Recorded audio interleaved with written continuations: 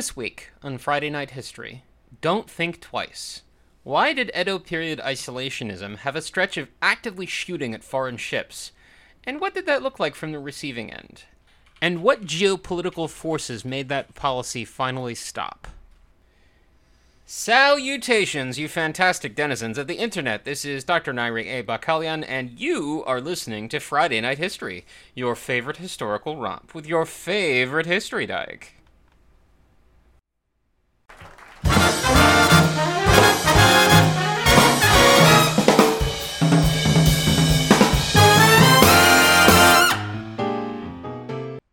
Don't think twice. There's a lot that's made of the isolationism of Edo period Japan. All too often I worry that the common perception is something like a hermetically sealed country. The facts suggest that this was anything but the case. Rather than total exclusion, it was a very tightly controlled interaction in some very specific places, and outside of those, a lot of accidental interactions with foreigners and foreign vessels that the shogunate couldn't legislate away even if it wanted to.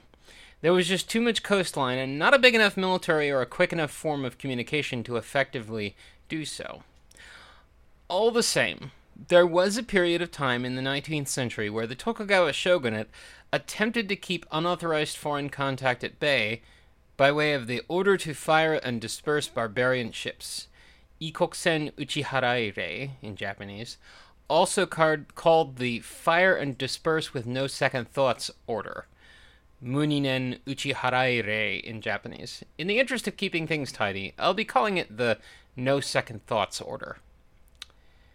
The frequency of foreign ships in Japanese waters only increased over time, particularly picking up steam following the growth in the number of steam vessels active in East Asian waters. There were some pretty notable cases where foreigners in Japanese waters, by chance, even landed on Japanese shores, far outside Nagasaki. And while this had always been the case, it only became more frequent in the 19th century. In the Otsuhama incident of 1824, for instance, the crew of a British vessel landed at Otsuhama in Mito Domain, modern Ibaraki Prefecture, and were intercepted by local authorities. After interception, the Mito authorities learned that the men's object was securing fresh food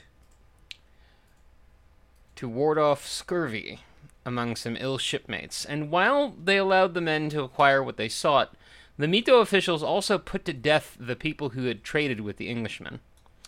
Meanwhile, far to the south in Satsuma Domain, the Takarajima incident several months later was not nearly so peaceful. Foreign sailors believed to have been British landed on Takarajima, an island in the Nansei chain off southern Kyushu, and communicated with the local Satsuma troops that they wanted to acquire cattle for shipboard provisions. This was rejected, and the foreigners withdrew, only to return later and forcibly seize cattle, which led to a firefight.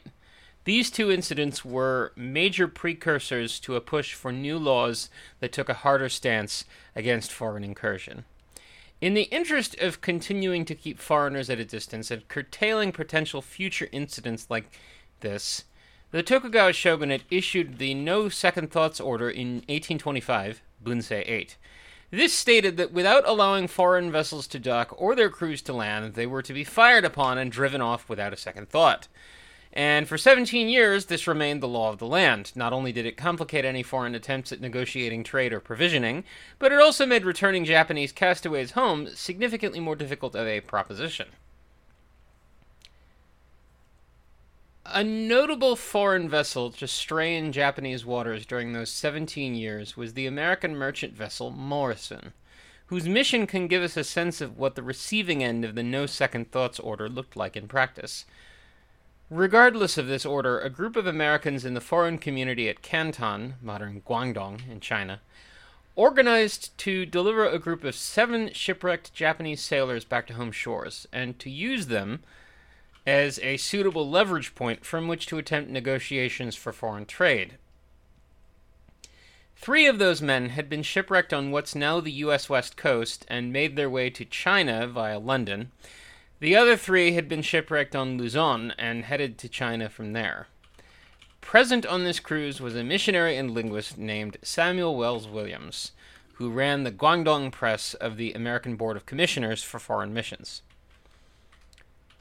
The Morrison proceeded first to Uraga, at the mouth of Edo Bay, but had scarcely been there for a day before coast defense artillery, presumably under the command of the Tokugawa shogunate's Uraga Magistrate Office, fired warning shots at the vessel and forced its crew to return to the open ocean. Sailing south, the ship headed for Kyushu, where on the 10th it arrived at Kagoshima in the Satsuma domain. Satsuma officials did take 2 of the former castaways into custody, but again, scarcely a day had gone by before coast artillery, moved into range on the night of the first day, opened fire on the second. As recounted in Narrative of a Voyage of the Ship Morrison, Captain David Ingersoll, to Lutchu and Japan in July and August 1837, printed in the Calcutta Christian Observer, about 7 o'clock on Saturday morning, we observed the people on the shore much excited, running here and there and mustering in little groups on the eminences near the beach. Soon after, we saw several strips of cloth, blue and white in bars, stretched from tree to tree among the stones of a graveyard. Behind the cloth were many persons assembled, having flags and guns, and officers on horseback were seen hastening to and fro, all betokening the same hostile operations. As soon as our Japanese saw the canvas bearing the arms of the Prince of Satsuma, they said that a messenger had probably come from the capital, and that his orders were to drive us away.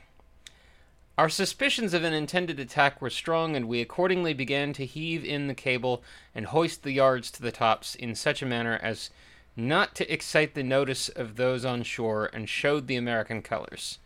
Before we made any sail, the party behind the canvas battery began to fire at us with musketry, the shot falling about halfway to the ship. Although there was no wind and a strong flood tide setting in, we concluded it best to weigh anchor and get beyond their reach before any cannon should be brought to bear on us. In doing so, we narrowly escaped getting foul of a rock towards which the tide was drifting us, and were carried 5 or 6 miles farther up the bay than we had before we ventured. As we came out, which was very slowly and against a headwind, cannon were fired at us from the opposite side, but in this spacious and deep bay we had plenty of sea room in tacking to avoid the shot from both sides. The firing was continued even from the musketry until dark, and after we had passed out of the bay. Its crew unwilling to risk further danger, the Morrison sailed back to Guangdong, taking with it the remaining 5 Japanese castaways still aboard. One of them was the now famous Yamamoto Otokichi. For the moment, it was dangerous for any Westerner but the Dutch to visit Japan and attempt diplomacy by coercion or negotiation, regardless of the circumstances, to say nothing of the likely fate of those who were shipwrecked on Japanese shores. This did not forever remain the case. After the Qing dynasty's defeat in the First Opium War, 1839 to 1842, and the resultant geopolitical shift in the region, the threat of potential European invasion increased significantly in East Asian waters. In the interest of wanting to avoid antagonizing foreign powers and risking a potential invasion, the shogunate, during the leadership of reform-minded senior counselor Abe Masahiro, 1819 to 1857, repealed the No Second Thoughts Order in 1842. It was replaced with the Order for Provision of Firewood and Water, Shinsui Kyuyore in Japanese, the same year, which stated that should a foreign vessel visit Japanese shores, its crew was not to be allowed to land, but was to be provided with firewood, water, and other provisions as needed before being sent away. This remained shogunate policy through the foreign incursions and attempts at negotiation I've written about in prior episodes. The Biddle Mission of 1846 to Uraga, the Glynn Mission of 1849 to Nagasaki, up to the Perry Mission of 1853, which forced Japan to open itself to international trade and rendered the closed country system a moot point altogether. And it bears noting that aboard Perry's flagship, serving as an interpreter, was Samuel Wells Williams, veteran of the Morrison mission. I'm Nairi, and this has been Friday Night History. Now, questions?